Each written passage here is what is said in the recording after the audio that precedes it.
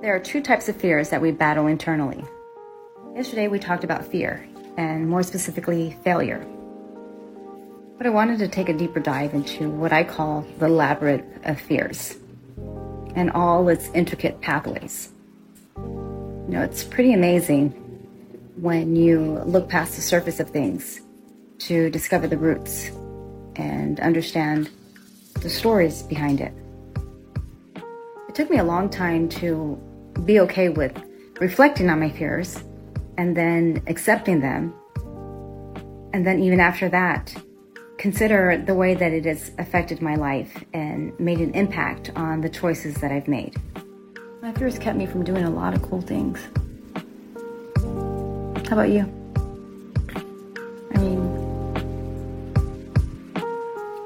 I don't know. Kind of wonder, what the hell was I so afraid of? So like I said, there are two types of fears that we battle internally. Our natural fears are the fears that we were born with. These are instinctive and protect us from danger or potential harm. These are the fears that cause us emotional pain, usually from heartbreak, loss, or even emotional suffering.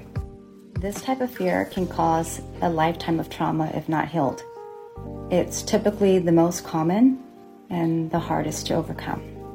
Our programmed or conditioned fears, or ideas placed in our mind about people, places, and things that are dangerous. These were subliminal messages or subconsciously placed ideas in our mind that were shared with us through friends or family, maybe from generation to generation. But what is fear exactly? Fear is just a story that we create to support the safest action. We borrow those stories of our fear to protect ourselves from pain or loss or from failure or for possibly making another mistake. Except fear is just an emotion, and we all experience it. And it's actually just a natural mechanism in our mind that alerts us to take action when there's danger. It makes us move.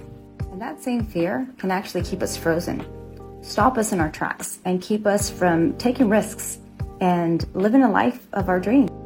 So I want to take a moment to reflect on those fears and those stories that we tell ourselves to protect ourselves from danger.